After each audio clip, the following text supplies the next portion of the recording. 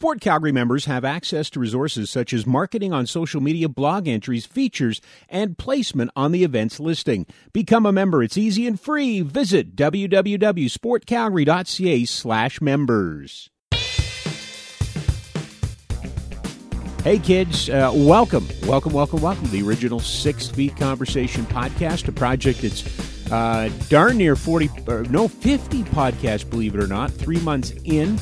A project that we started here at Sport Calgary as part of, I guess, trying to help everybody with the stress of the shutdown, the early days of the shutdown, the pause, the pandemic. And now that we're starting to open back up, we're continuing with our mandate of conversations with people in the Calgary area who are in sport, and sport leaders and sport stories and sport history and just everything to do with sport in Calgary. And we've had some wonderful guests, and that continues today. Oh, by the way, I am your amiable podcast host, Rob Kerr, your podcasting friend.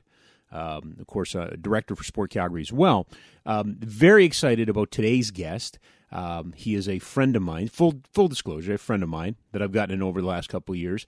And I have incredible respect, and it's timely too. It's a good conversation to have right now.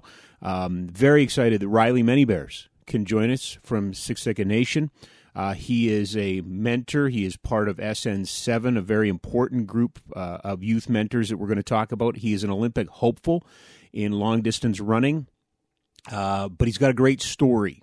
He's got a great message. He is a speaker. He's someone who's taking his message to the people that need to hear it. Quite honestly, that's most of us, really.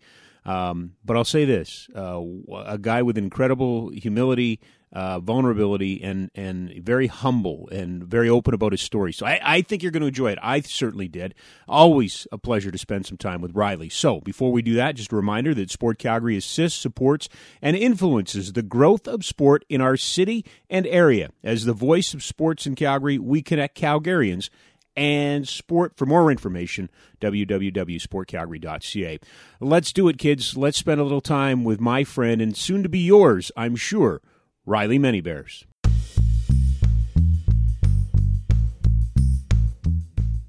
I'm great. I'm just it's Friday, can't complain. Well, you can. I'm here if you want. Like, that's what I'm here to do. Well, yeah. Well, then again, every day is the same old since this COVID started. I just instead of calling it weekdays, I just call it basically today.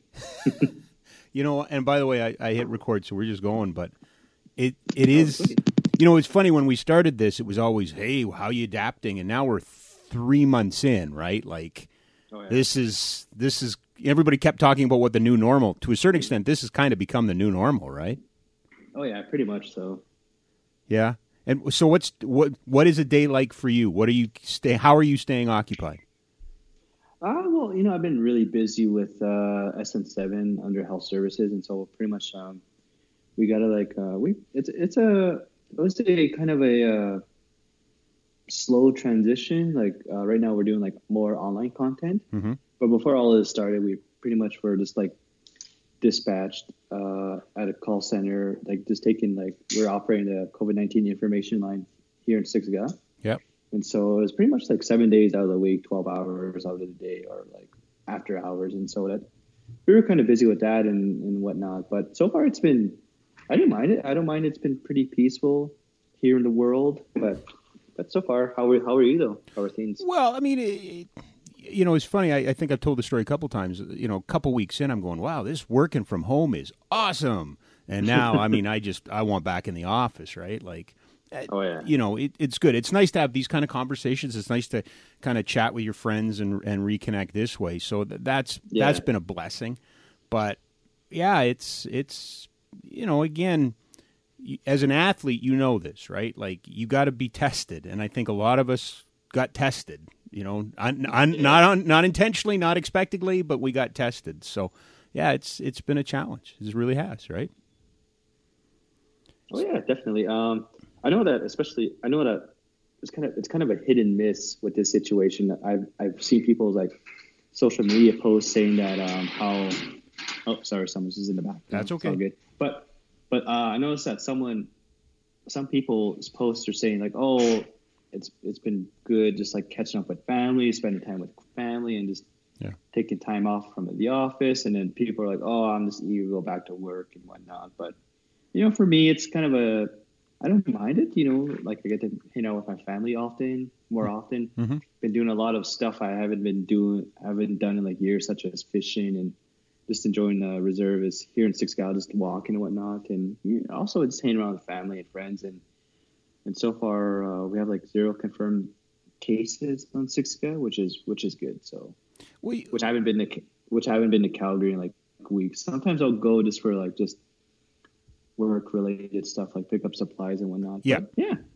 Well, you know what? I want to talk to you a little bit about training and the athletic component, but you brought it up. Let's talk about SN7 and let's talk about your work that you guys have done, because it has been amazing. For those, maybe the best description or place to start is a description of SN7. Riley, explain to our listeners what SN7 is first.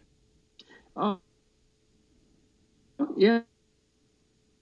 So in the summer of 2015, it was pretty much a pilot project under the CEO of Health Services, Tyler White, and I was in one of the first workers at the time, and he had this vision idea, like, why not set up a youth program run by youth? And so far, it's just been an amazing 5 years. We've been doing a lot of great youth programs within the community of Siksika, and also for the past couple of years, we developed this youth crisis team, which I'm involved in. A few of our other colleagues are involved as well. And so sometimes we'll go to a First Nations community that are dealing with a crisis, whether it be like Northern Alberta, Southern Alberta, to these other First Nation communities. And so it's been an amazing, and not only that, but the great feedback we get from the communities and our involvement with them, especially with the schools and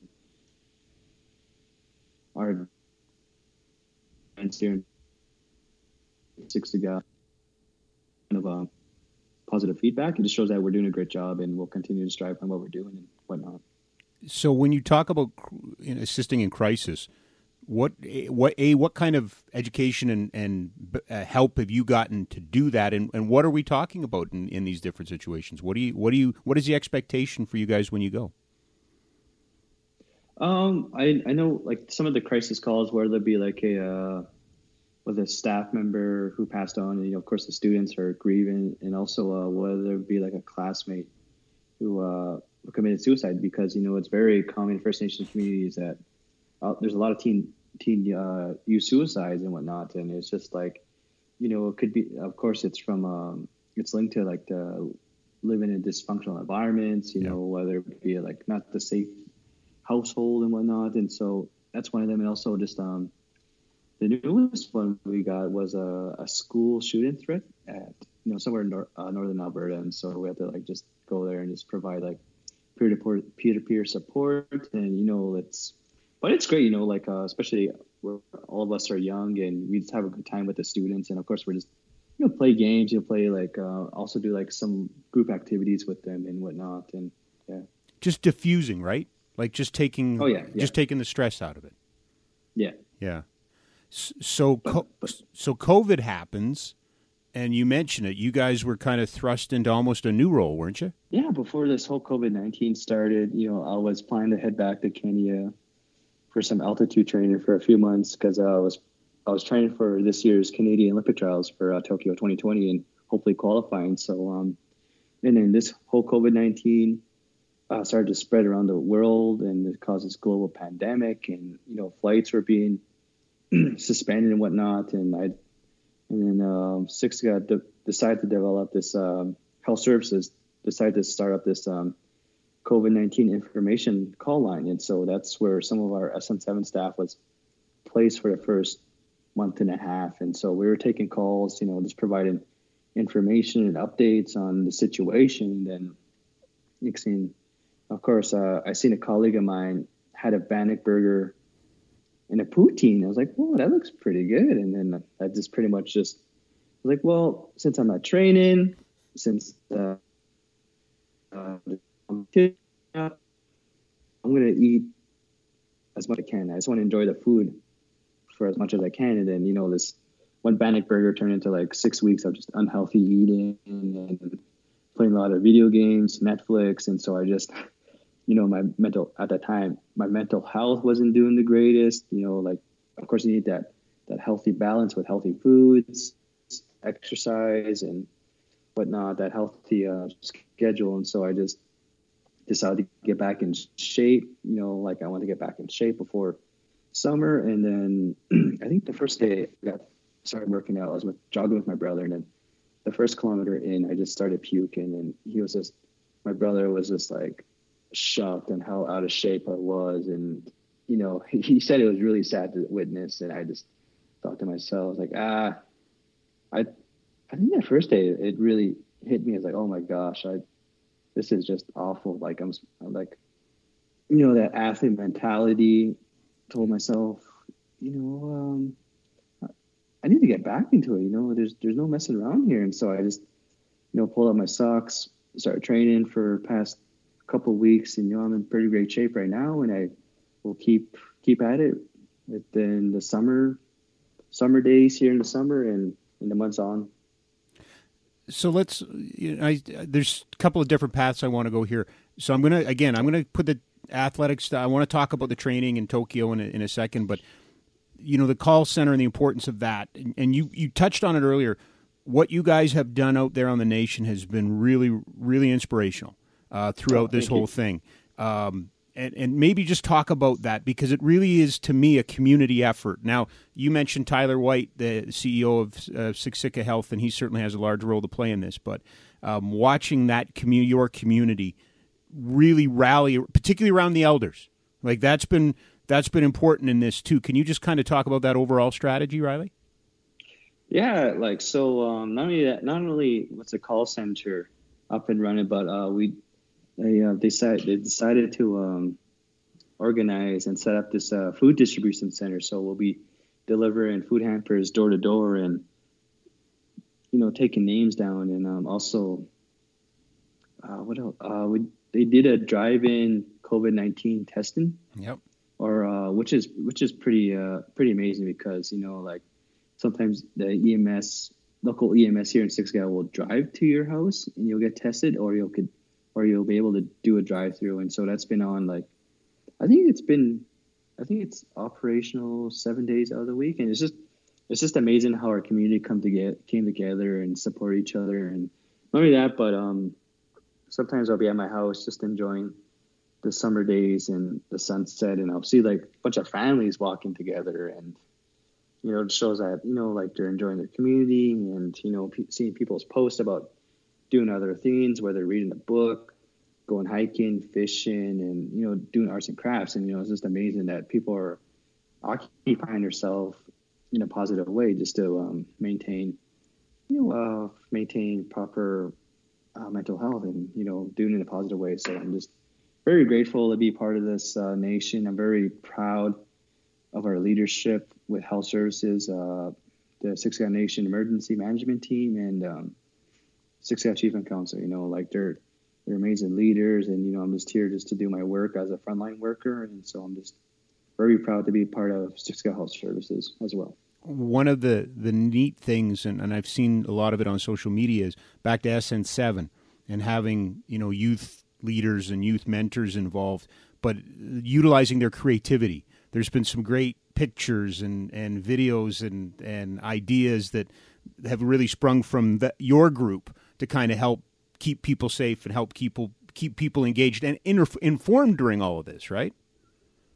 Yeah, like right now that we're developing some TV video online content just for like safety protocols. Like I know that we have 5 videos that are coming out, and it's just like it's pretty much our relaunch with Siksika Recreation, like how to properly use the playgrounds, the basketball courts, the skate parks. And so it's been kind of funny. It's been a while since I did TV video, and so it's been kind of a cool transition, because I took like videography in like high school, and then I always had a second, like a passion for it, and yeah, just doing it brought back so much great memories. And it's kind of funny because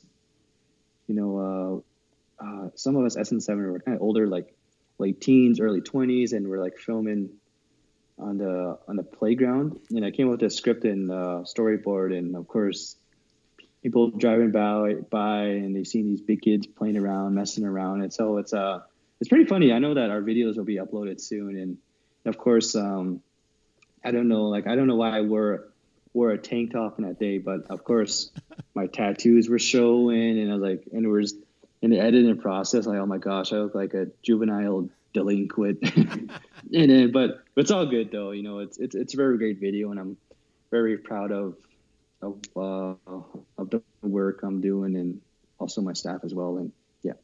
How big is SN7, by the way? How many involved? Well, over the years, there's been many, people come and go, but Yeah. They'll leave in a good way because they're, I would say this is like a stepping stone program, where majority of them went into post-secondary and all of that, but some of them work part-time and are at a post-secondary institute. Right. The program doesn't really revolve around athletics. We're strongly based on that culture theme. We want to bring culture, and that's what we've been lacking for the past couple months. But we brought some amazing individuals who have more knowledge in the culture than some of us. But they also teach us just the proper ways how to say some Blackfoot words and provide input. And so it's been great. I'm just happy to be part of this amazing group.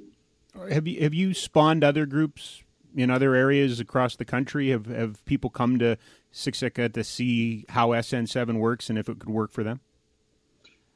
Actually, we when we go to community functions or these crisis calls, they always request SN7. That's what the youth needs, and none of that. But all these big conferences, we do sessions. They just enjoy our enthusiasm or energy, and then that's how we developed those business connections, those relationships, and so we gain knowledge off each other and provide input and whatnot. And I'm just very grateful for the many great organizations that we worked with and who also utilized us and whatnot. So yeah. Okay, I said we'd get into the athletics, but you were preparing to compete to represent your country at Tokyo at the Olympics. Now, the Olympics have been pushed back a year. How has that impacted you, Riley? You mentioned that you took a break from training, but you're back training, but what's your schedule going to look like here in the next calendar year? I know that right now I'm just trying to stay back or stay fit. My main goal is to get in great shape. So right now I'm not too worried about the next coming months. My only main objective is just being a frontline worker and serving my nation as much as I can. And the athlete is second, but the frontline worker myself comes first, and how I serve my nation. Oh, another ladder. It's all good. But that's how I think of it. I just think,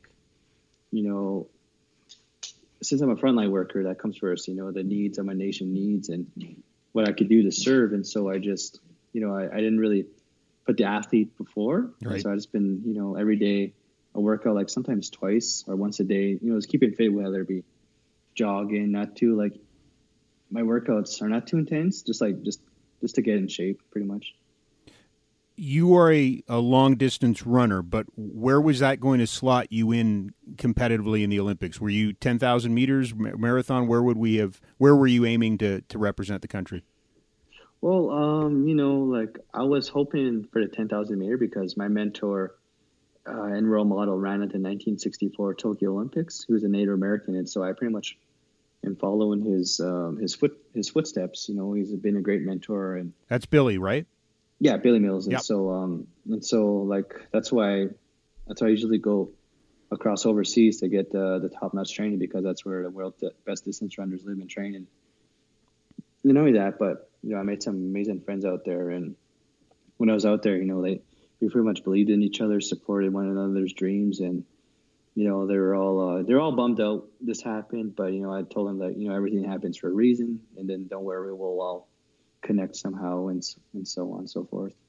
Your kind of entry into this is rather amazing, right? It's not like you spent your whole youth growing up to run long distance. You kind of had just, I don't want to downplay it, Riley, but in a way almost just showed up and did it, right?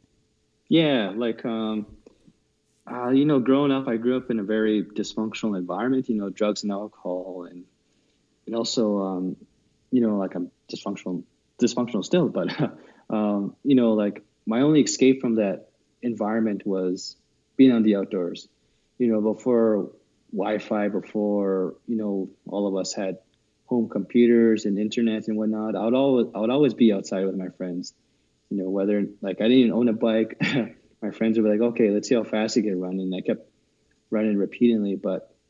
And also, I used to play tag a lot when I was younger with my friends and cousins, and we would spend like hours and hours on end at my late grandparents' house, and to be playing like home free or tag for like 6 hours out of the night, and then that's how I got interested in the sport of running. But no, actually, I was just enjoyed trying to be the fastest. Someone else trying to tag you would always see they could catch up to you or not. But I got introduced to track and field in grade 5 from my teacher. It was mandatory; all of us had to join, and it was quite the funny scene because my first ever race was the 800, and that's 2 laps.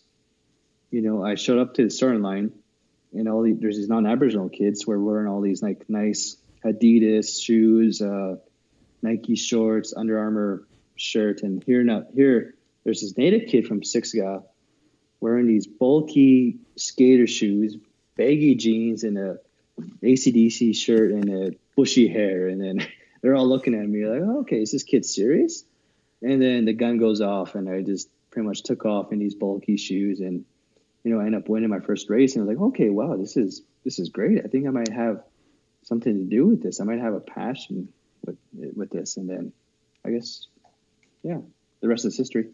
Well, it's a history that's still being written, and it's fascinating to me that you go from such a humble beginning that way, but you find yourself on a fairly big stage. And again, not that long ago, right? Like your first, when kind of the running world first acknowledged you or recognized you was only, 5 or 6, 7 years ago, right? Somewhere in there? Oh, yeah, I would like, I didn't really, like in high school, I didn't really take track serious or Yeah. distance running. I was always trying to stay fit. Not only that, but just try to keep myself occupied because, like I mentioned before, growing up in a very dysfunctional environment, parents, drugs and alcohol. But aside from that, in my early teenage years, I experienced suicide. I grew up with close cousins, who committed suicide. Teen suicide, which was really really sad and an awful learning experience in my teenage years because that's the first time I experienced depression. Yeah. Developed low self-esteem. Just bottled all my emotions. But I would say sports really helped me heal in a positive way. And then my dad passed, and I was pretty much, I kind of went downhill from there, like just, in that party scene pretty much like every day or every weekend, drugs and alcohol. And then I had this positive moment, which was this was in 2014 when the North American Indigenous Games were happening in Regina, Saskatchewan. And of course I was planning to go to a party that weekend, and yet my younger brother, Braden, and then my other colleague, everyone made it to Team Alberta for basketball. And like, I wasn't really focused on athletics or any sport at the time. And then they pretty much, they knew what I was going through, and they didn't like it. And so what they did was they got me on Team Alberta without my consent. And I was really upset. I was like, what? I was like, I don't want to go there. Like, what's the point? And then they said, no, this will be great. You'll I know you'll do good. Like, whatever. And then, my brother was pretty much strict and stern with me. He always, oops. Everything's okay, folks. Everything's okay. Yeah, don't worry. There's just some maintenance going on. So That's all good. That's all good. Okay, so I'll go back to that story.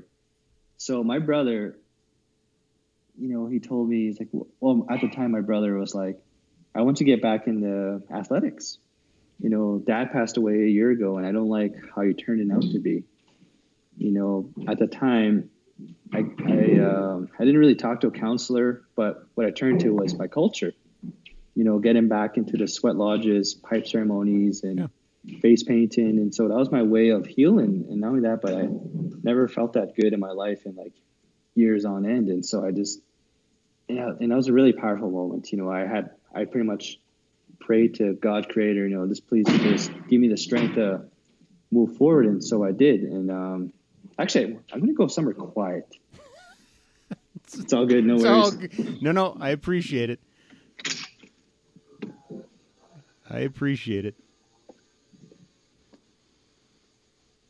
Yeah. So like I went, like my brother pretty much got me on Team Alberta without my consent. And I was really pissed off. I didn't want to do anything with athletics, but he's seen that as a silver lining to get back into sports. And so I thought, well, I guess I'll give this a try, see if I like it or not. And I started getting into shape.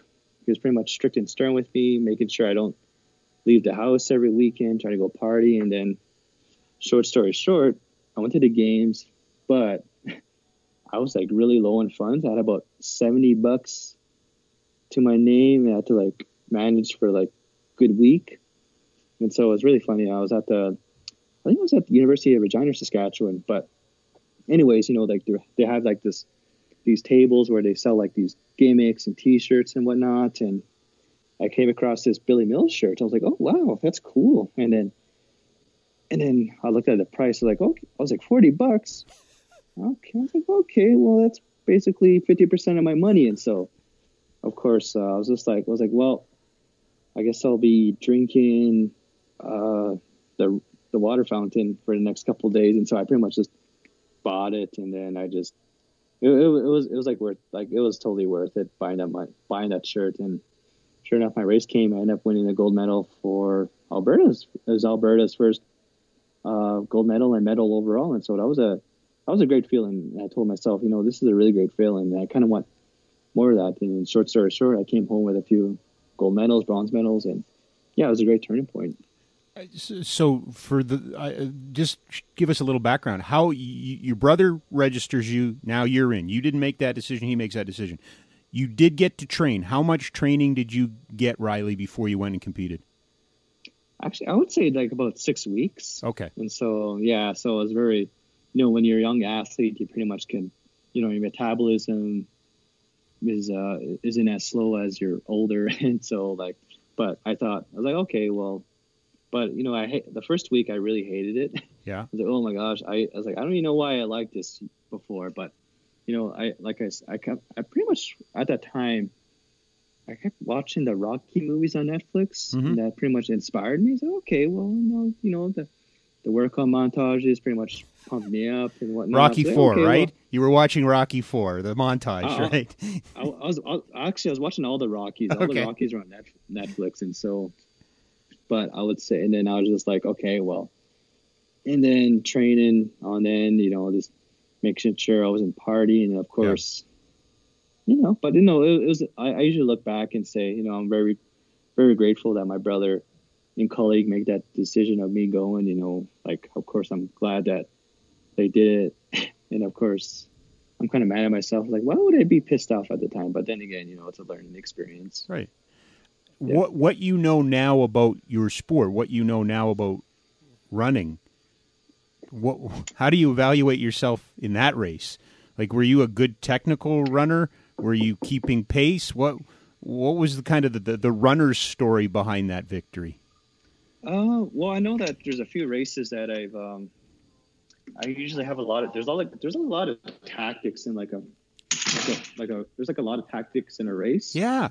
And so usually my race strategy is just like hanging on to the guy in the lead or whatnot. Or sometimes I always like to be in the front runner. I don't know why, but it's a really risky being a front runner because you get gassed out easily and you get past in the last lap or two. But I usually strategize is either hanging with the guys in the middle or stay the third, just draft off the leaders and whatnot. And then it's always that last 200 meters, or no, last 800 meters. I usually just like to maintain pace and pick it up and just. I always like, I don't know why, but I always like to have a strong kick in a race. I don't know, it's just something about it where you give it all and your legs are building lactic up and at threshold, and so I just So you come back from Regina, you have the gold medal. now what happens in terms of running? Where does running take you, and what do you do to kind of get better or to get serious about it, I guess? Yeah, so that shirt, that Billy Mills shirt I bought at Saskatchewan, he was a keynote speaker at one of the Nike N7 Sports Summit down in Portland, Oregon. And not only that, but it's the 50th anniversary of his Tokyo 1964 victory. Yeah. And so he's a keynote speaker, and I was thrilled and happy and excited to finally meet my hero, who I just heard about a couple years ago.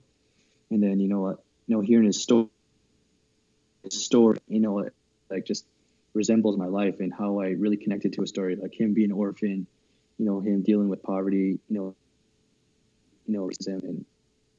contemplated suicide, and how a dream can heal a broken soul. Because at the time I had a broken soul, with my dad's passing and the many cousins who I lost to suicide, and so I decided to kind of follow his footsteps and then that year of 2015, I was serious about running.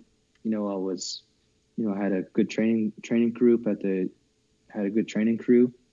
And so, I was pretty much in great shape in my life, this young 19, 20-year-old kid who was hungry, for success. And then, I was doing great in these races, I was on a podium, and I was hoping to make the 2015 Toronto Pan Am Games. Yep. I was in great 10,000 and 5,000 meter shape, and I hit a health barrier. And, sometimes my workouts, I was always getting these sharp electrical pains in my heart. I thought it was like heart spasms, and sure enough, I totally ignored it, and I ended up being rushed to the hospital. And then turns out I was diagnosed with a severe heart disease called Parkinson's. And I was like, of course, wait, why me? I'm only 19 years old, and why am I diagnosed with this? And they say it's just a 1 in a million thing that happened to you. And so I was like, oh man. So I was really upset because I had to put my health first. I couldn't work out, I couldn't train because how serious it was. It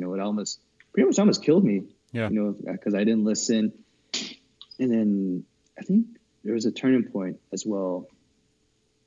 I missed my opportunity to making a national team. I was really upset and whatnot. But I got this phone call out of the blue. I think it was around early August, and it was and they asked me if I want to represent Team Canada at the first annual World Indigenous Games down in Brazil. I didn't hesitate. I said, yes, I'm in. Okay, great. They're like, okay, great. Just send me your email. We'll send you the information. And then I hang up the phone, and the first thing that came to mind was oh no, my heart. I totally forgot about that. I was like, what's the worst that can happen? I'm young, I'm willing to go all out. There's this saying that says, I'd rather die for my dream or something. Anyways, I thought about that quote every day. And then I just, I told my family, I was like, there's this opportunity that came up and I kind of wanted to share with you. And they're all like, and of course I shared with them and they're really excited. But the first thing they always ask me, what about your heart? And I was like, well, I'll figure it out. And so I pretty much, consult with my doctor. I got the okay. She gave me some exercises for my heart, breathing exercises, all the foods I need to eat. And I pretty much changed my training regime, a lot of breathing exercises, a lot of meditation, and also been training smarter. Yep. And so okay. And the games were in mid-October. And this was late August when I started to train. And I was like, okay, well, I got to get in peak form. I pretty much was partying all summer. And then I just decided the last weekend of summer, okay, well, I'm going to quit partying for now. And then I'm going to focus on the World Indigenous Games because that's, but it should be interesting, but I knew at that time when I was training, the first day when I started to train, I told myself, I'm not going to let this heart disease control me. I'm going to control it. And so I pretty much believed in myself. I was always getting advice from our nation elders, just getting guidance, pipe ceremonies, sweat lodges, and face painting. So I pretty much had a strong faith mm-hmm. and believed in our ways. And so that's what, really helped me with my training journey and whatnot. And so I just, it was great. And then, I go to the games. It was my first time flying. I never flew in my life. This 20-year-old kid. Your first flight is from Calgary to Brazil? Yeah. And then, well, not Calgary, but it was like Calgary, Toronto. Right. But you know what I mean? That's your first time on a, wow. Okay. Yeah. And then I was like, okay, this should be fun. My first time on a plane. And then my gosh, I was like, ooh, I think it was like 19 hours in total or something. Wow. I was just like, oh my gosh, I don't know why people like flying or traveling. It's like, but it was an amazing journey and whatnot.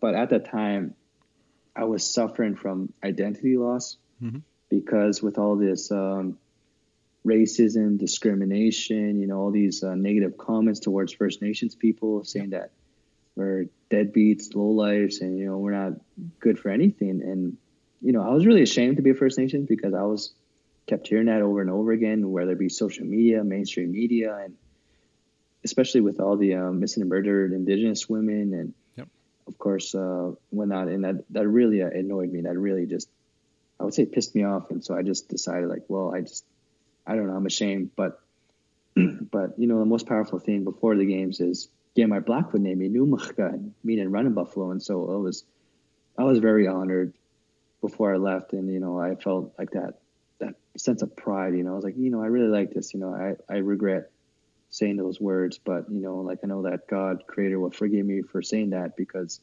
I'm still young and still learning in this life. But anywho, I go to the games, like go to Brazil and in Palmas, Brazil, it's the heart of Brazil. It's really humid. It's about like plus like mid 40s every day. And there's just soaking sun, like, it's basically like a sauna. And then, the opening ceremonies was the highlight of the games, like seeing all the Indigenous culture coming together, celebrating life. And, me being a part of history, me carrying the Canadian flag, my nation flag. And I just thought like, wow.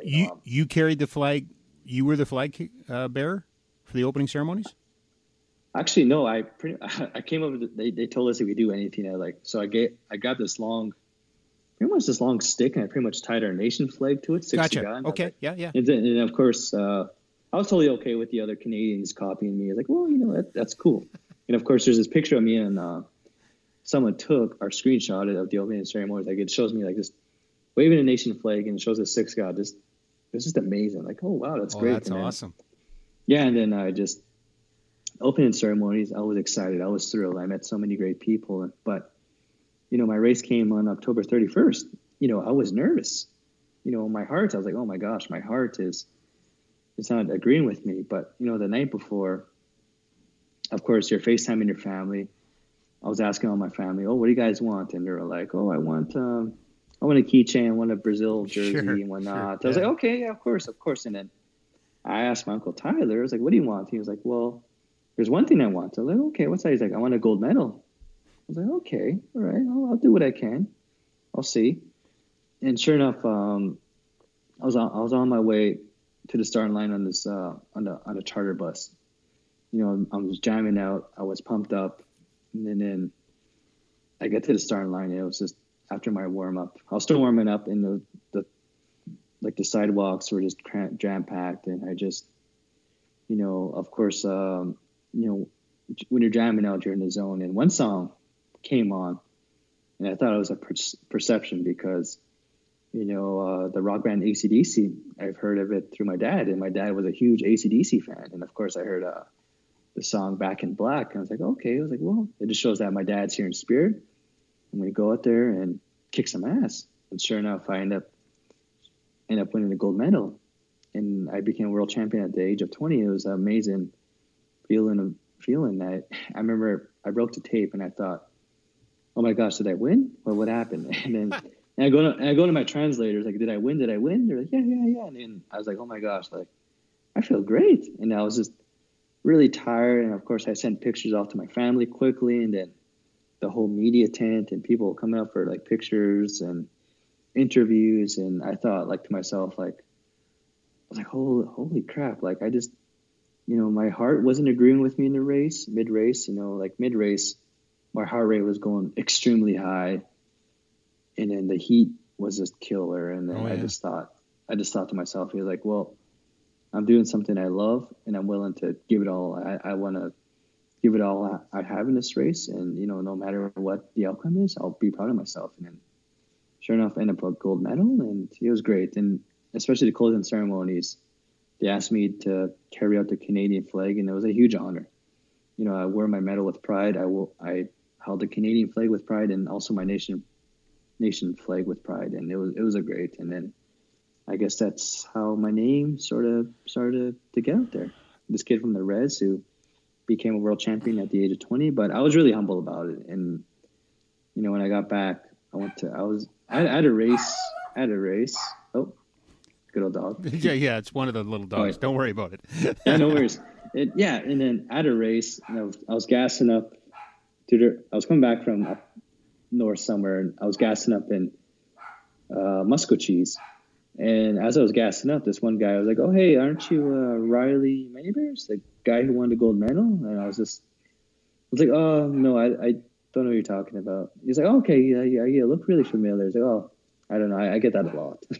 I was just like, toying with him, and then, of course, I go inside, pay for my gas, and they're like, "Oh, hey, you're Riley Maybears, right?" I was like, "Yeah." Like, "Oh, hey, congrats on the gold medal, and it's amazing, and what's next for you?" And of course, as I said, like, well, when I was younger, about 5 years ago in 2010, I made this goal of becoming an Olympian, and so I told her that. I was like, well, that's one of my main goals right now. And then, okay, we'll keep it up. And just seeing those comments, I'm like, oh wow, maybe I should, because that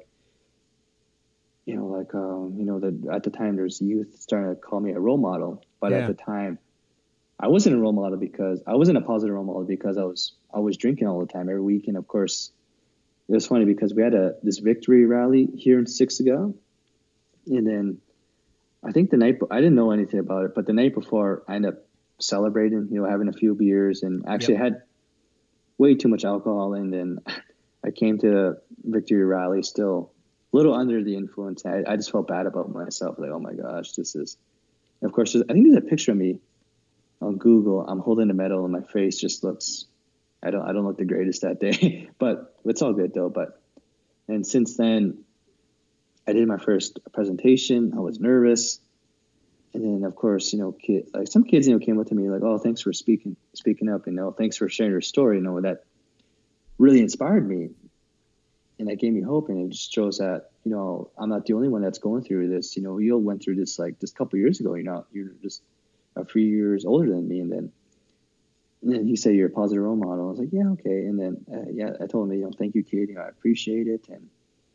And then I decided to make a pledge. I told myself, I think I'm going to quit alcohol. And so on January 1st, 2016, I decided to have my last sip of alcohol. And so it's been like 4.5 years sober, in which I'm very proud of that. I want to show youth and I want to share that story with kids. It's giving them hope, always focus on your goals and whatnot, and became this speaker, speaking at events, schools, and, I just enjoy doing that. Sport Calgary members have access to resources such as marketing and social media, blog entries, features, and placement on the events listing. Become a member. It's easy and free. Visit sportcalgary.ca/members. Riley, tell me about becoming a role model, though, and tell me about becoming a speaker and how that has evolved for you, because that's not necessarily an easy thing, too. Probably harder to be an Olympic runner, but becoming an effective mentor, role model for youth is also a bit of a challenge, too, right? Yeah. So, my childhood, I didn't have any positive role models because they were into that negative lifestyle, drugs and alcohol. And so my only role models at the time were these fictional characters, these anime characters who I really looked up to, Goku, Naruto, because they tell me how to work hard and always believe in yourself, and you'll see great results. And of course, that's okay, well, these characters ain't real. So I like how they're really determined and persuasive on how to inspire people and work hard towards their goals. And so I pretty much, I just took upon that. I was like, okay. And so as I got older, became this athlete and, quit alcohol, and I became this positive role model. And at first I was really shocked at the time. I was like, well, I don't know. They're better individuals who are suited more than me. Like, no, like it's not because of your athletic achievement. It's just like who you are as a person. You're really humble, and you don't brag or boast of yourself. You mostly just talk about pop culture stuff. That's what I really like about you. And they're like, yeah, I could really relate to this kid. He talks about comics, video games, movies. He doesn't talk about all these athletic achievements, his training regime. He just keeps it real, just keeps it simple. And sometimes, and then I've been speaking now for almost 5 years, and it's been great. Of course, sometimes they're hit and miss, but I always had this main goal was, if I inspire one person in that room, I did a good job. My mission is done. And so, like, I smoke in like small gatherings to big gatherings, and but I didn't take any like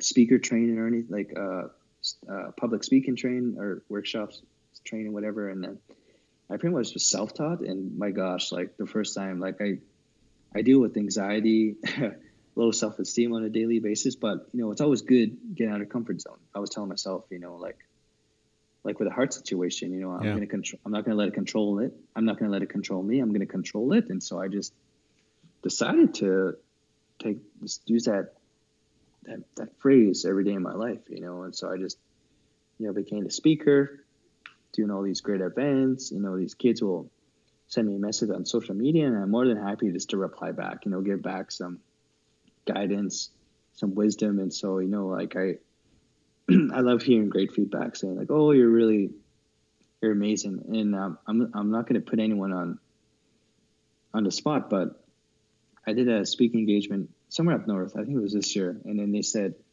this really known athlete, this well-accomplished athlete, Indigenous athlete, and they said, the kids really appreciated your time more than this individual because you stayed for the whole day. You stayed you came from 8 a.m. and you stayed with the entire school till like once they all left. It just shows that you're really caring, and you're chit-chatting with the kids. And like I always play like one-on-one or like a few pickup games of basketball during lunch hours. It's the kids, and just it's amazing and whatnot. And we just they ask me about advice, and of course we share that res humor and whatnot. And I'm just it's cool. You talked about when you got into running in your first race, and there's clearly a natural gift there, right? Like you there's something in your makeup that makes you a very good runner.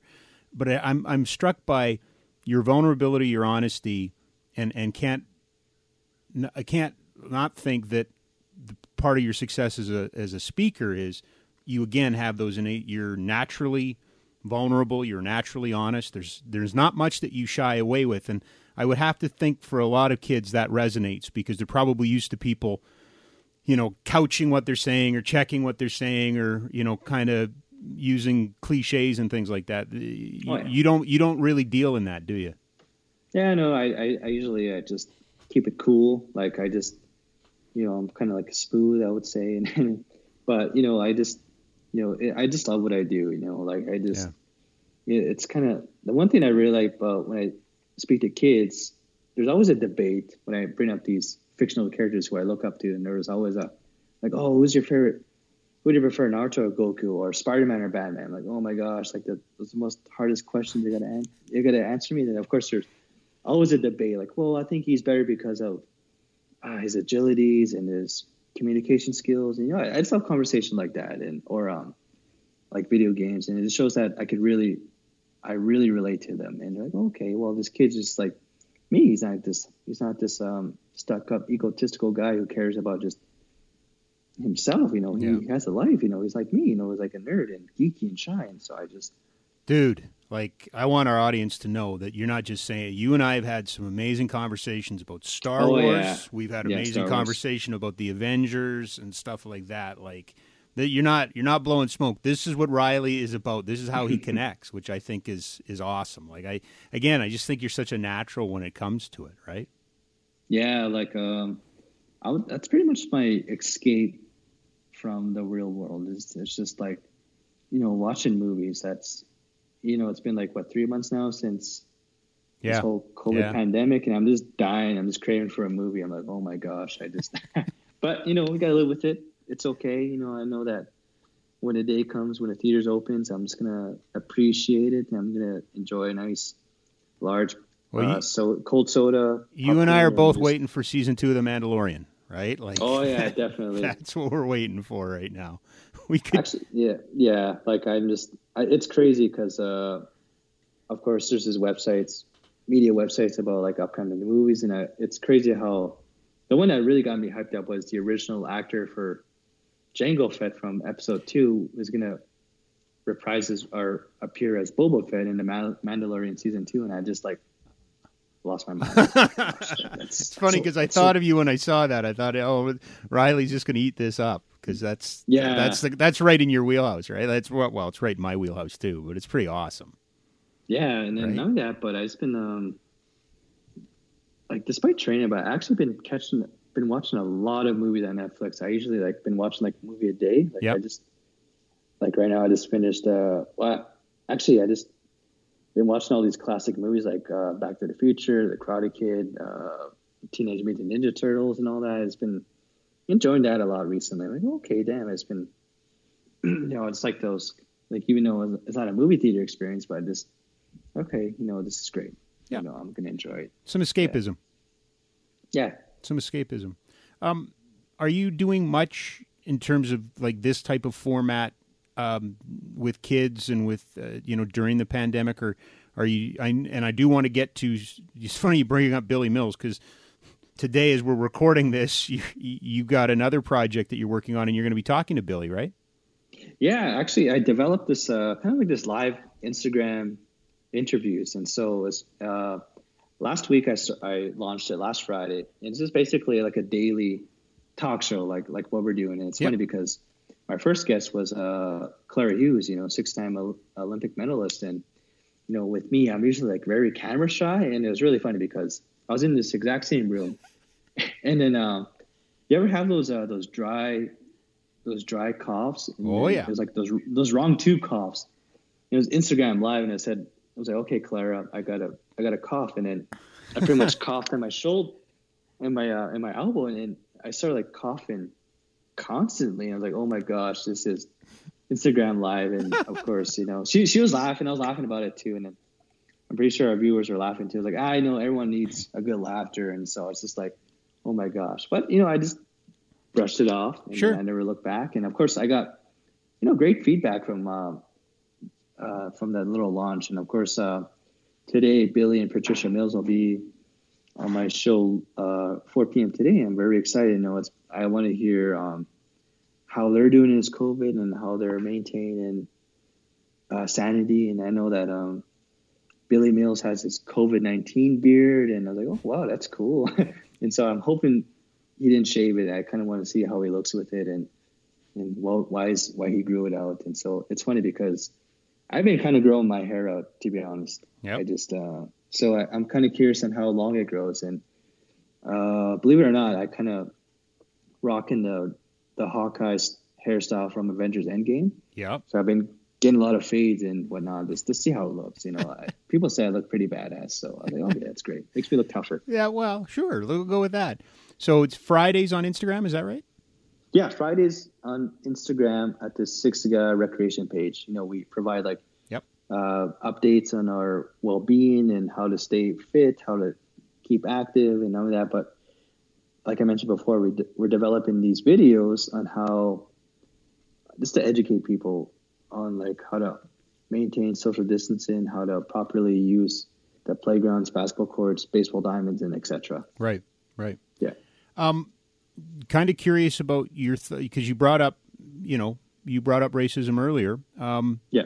What about what's going on right now and how that might impact the kids you work with, impact you? Clearly, there's a conversation that has always needed to be had, but it's being thrust into the spotlight. What have the last couple of weeks been like for you? Well, of course, with especially what's happening in the States, it's just really awful. And, my heart goes out to the people, George Floyd family and whatnot. And, it's just like, I would say it's crazy, it's how the transition it was from COVID-19 and now to like riots and racism. It's like, we're in the month of June now in 2020. And of course, there's a bunch of memes. They're like, July, what's the worst thing that could happen? Of course, I've seen this meme. It shows like the Independence Day. I was like, oh my God. It was a good movie though. And so I started laughing about that. But, it's just like, very sad in the reality of it. Racism is, it's been around for like hundreds of years. And of course it's going to, be around for the next 50 to 100 years. And so, my input on that, it just, of course that, it's a very, a really sensitive subject. Mm-hmm. Some people are really, not the greatest to make comments on it, but, like it shows that, the positive side, it shows like the, people reuniting together, standing up against racism. Like I've seen pictures of First Nations people, Native Americans, just dancing in large gatherings and whatnot, and they educate them on what they're doing, and they say like they're providing healing and prayers to whoever's going through this. And so it's just this is really awful what's happening in the States, and of course with President Trump, it's just like, wow, it's just really awful. But, it's amazing what people are standing up for, against racism. And, of course, I support the cause of, Black Lives Matter and, Indigenous Lives Matter, missing Indigenous women. And so, it's just amazing what people are believing, it just shows that, they're sick of it. I'm sick of it. And, like, just supporting this in any way they can, whether it's from social media, donating to some causes and whatnot. And so, yeah. One of the things that I like to think are the strengths of SN7 and Tyler White and Riley Manybears are we've heard a lot about listening, right? Listening and learning. And I've found you guys to be awesome teachers that, to come ask questions, to listen and learn, because we're not kidding anybody here. Oh, yeah. You guys, you guys deal every day with kids that have to deal with it and are exposed to it, right? Like, it's not a United States problem. We have it here too. Oh yeah, it's around the world too as well. And right. So, but like on the, I know that this won't last forever, and I do believe that there'll be change. Yep. And then, look, and none of that, but it just shows that, I liked how Calgary, they showed unity the other day at the protest, in which I wanted to go, but, due to this whole COVID-19, of course, the whole, I there's restrictions of large gatherings. And so I wanted to go so bad and support, but, I don't want to, you never know, you might end up catching it. I don't want to risk getting my family infected, but, I was just seeing like videos and whatnot, and so how powerful it is just to unite. And of course, I seen this picture in Calgary, like this African Canadian was hugging a police officer. I was like, oh wow, that's just very powerful. Not only that, but some of the police officers were like kneeling down and whatnot, and it shows like there are good cops out there. It's not only one. There's not all cops are bad. There are some cops who are bad, and some cops who are. They love their job, they're there to protect and serve, and they care for people and whatnot. And yeah. Tell me about fishing, because I follow you on social media, and I've seen you going out there, and first couple times I don't think you were really successful. Yes. So I went fishing, like when this COVID-19 happened, I started like, okay, I kind of want to get back into doing stuff I haven't done in years, which was fishing. And so, of course, I bought the whole rubber suit that goes up to the shoulders, and I spent like hundreds of dollars on like a tackle box, fishing rod, and net, and all the gadgets and gizmos, and then I kept failing for the first couple of times, and like, okay, I'm gonna go back to my childhood home, which was in Crowfoot, Siksika. I decided to fish there because when I was younger, I used to fish there with my late cousins, but I never got to fish with them. I was basically the kid that was just But I was just sitting in the back, like, okay, when's it my turn? Like, oh, just watch and learn, take notes. Like, oh, you guys are jackasses for saying that. And then of course they catch these nice fishes, and of course like, okay, is it my turn? Like, oh, we're gonna go back to the house now. Like, oh my gosh, you guys are cheap. But and then I end up, there's one video I uploaded to I think it was Twitter, and I was reeling in this fish, and that was actually my first fish, like with a rod. I was like, oh my gosh, this is intense. And of course, I don't know, I think it bit off the hook, and then I just right by shore too, right? Like you could see him. Yeah, it was right by shore. Like, oh my gosh! And then my buddies were like, oh, grab it, and I legit went into the water and tried to grab it. I like on my dress boots and like these, that's how determined I was to catch my first fish, and then ended up catching my first fish a couple of days later. And it was great. And then I just decided to retire. No, I'm just kidding. Done it. Thank you very. Good night, everybody. Yeah. Good night. I think it's time I retire. Put up the fishing rod, onto better things. But no, I usually I've been fishing with some of my friends, cousins, and it's just. I think we would always have a contest, see who will catch the biggest fish, and I think we'll fish on like for a couple hours, just bust out jokes and just talk about the good old days and whatnot. But it's great. Oh, nothing better, right? Like it's so low key and quiet, and especially right now, right? Like it clears the mind too, eh? Yeah, like I usually ask some friends, like, okay, where's they would show me the pictures of the monster fish they catch. Like, okay, where's this? Where's this? Where did you catch the fish at? I go, somewhere. I was like, oh, don't be cheap about your fishing places. Come on, you gotta tell me where. And then you're like, well, $20, I'll tell you where my secret fishing spot is. Everyone has their secret fishing spot. Everybody has it. Everybody's got a hole, right? Like, yeah. And their secrets that they'll take to the grave, sort of thing. Oh yeah, I know. Like I was kind of like that too, because I uploaded a picture of my first fish, and like, oh, where did you catch that fish? So like places. And so, but I laugh about it too. Yeah. Before I let you go, two more. One, and you talked about it a couple times, but tell us the story about your training overseas, because Tokyo's been pushed back a year. My assumption is that you still in the qualification process, but you were going to go to Kenya and train. You've been there before. Yeah. What's that like for you? Can you explain that experience? I would say it was a really fun learning experience. It was an amazing adventure. That year was kind of difficult in 2018 because, I was really looking forward to going to school in the States because I accepted a athletic scholarship for track and field and cross country. Mm-hmm. And so, like, where were you going? To Bacone College in Oklahoma. Okay.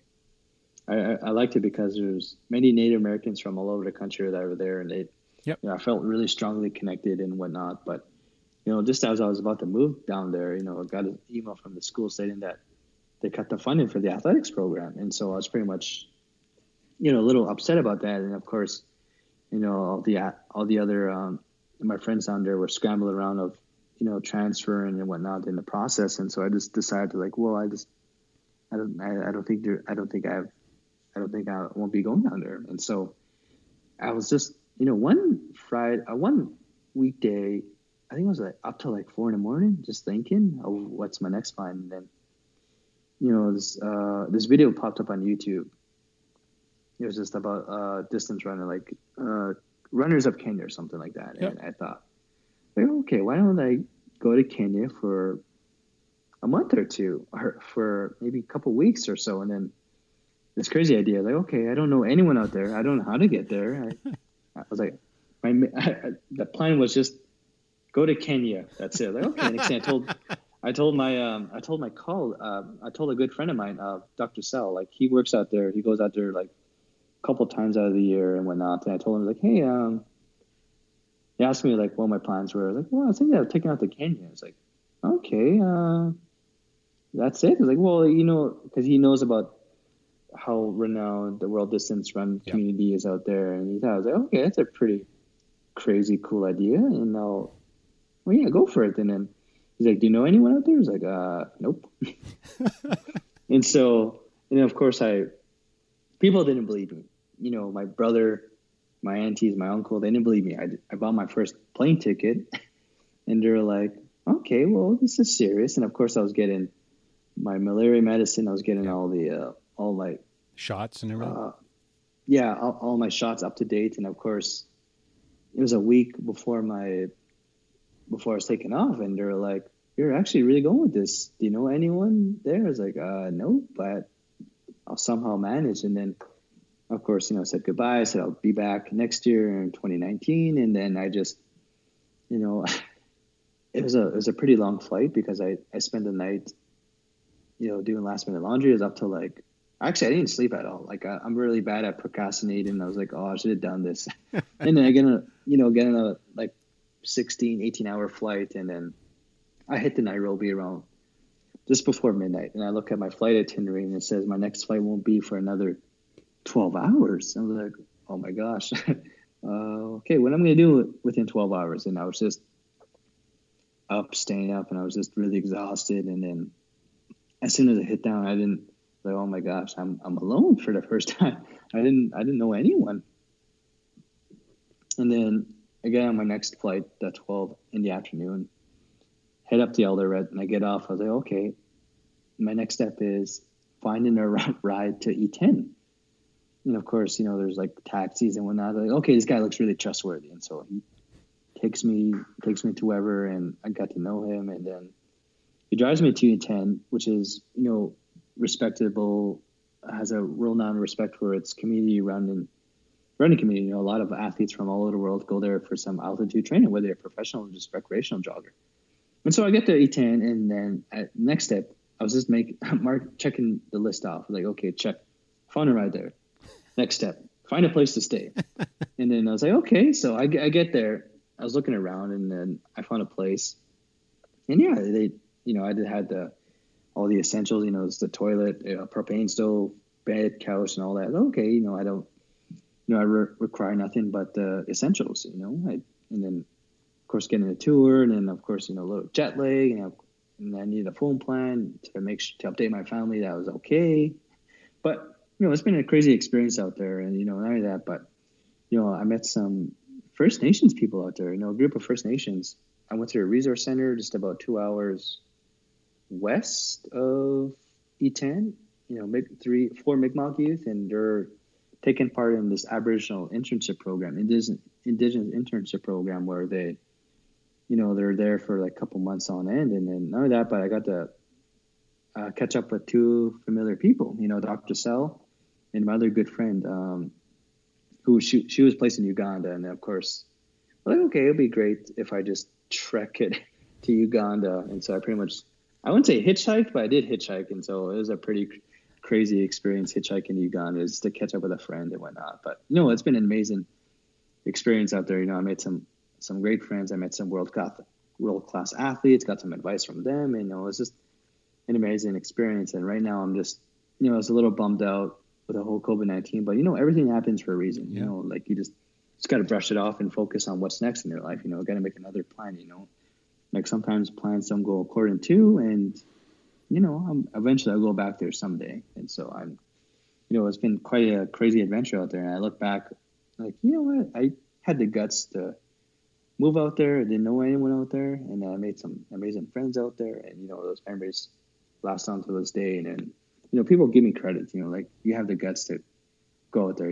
I don't know how you do it. I was like, well, I just, made a plan. Just wrote a simple plan, go to Kenya. That's it. Yeah. That's awesome. That is awesome. Yeah. My friend, my last question for you is the same question that I ask everybody at the end of these podcasts, and I'll expand it a little bit, but give me, with no parameters, I'm not setting the parameters, you set the parameters.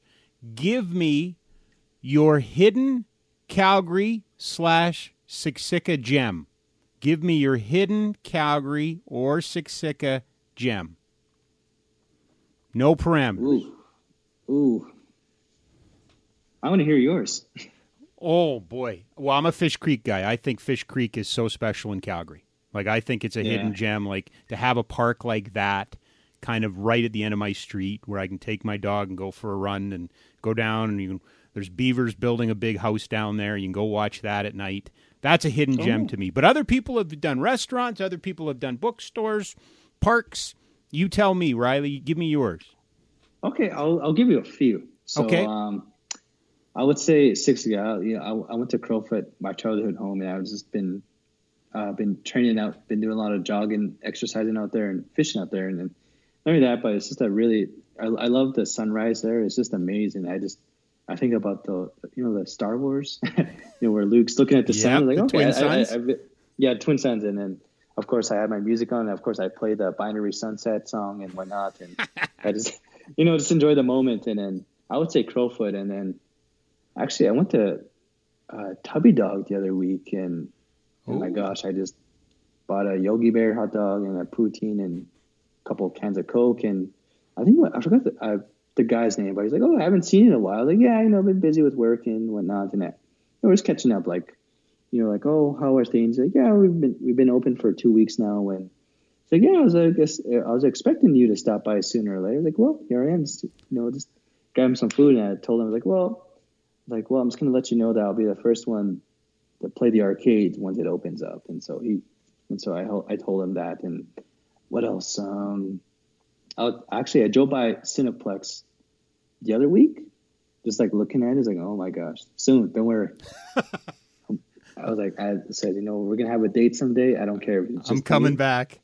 Yeah, I'm coming back. I would even watch like 2 movies in a day. I would say, okay, so Tubby Dog, Crowfoot, Cineplex, and what else? I went to the Memorial Stairs, just chilling out and looking over Calgary. Yeah.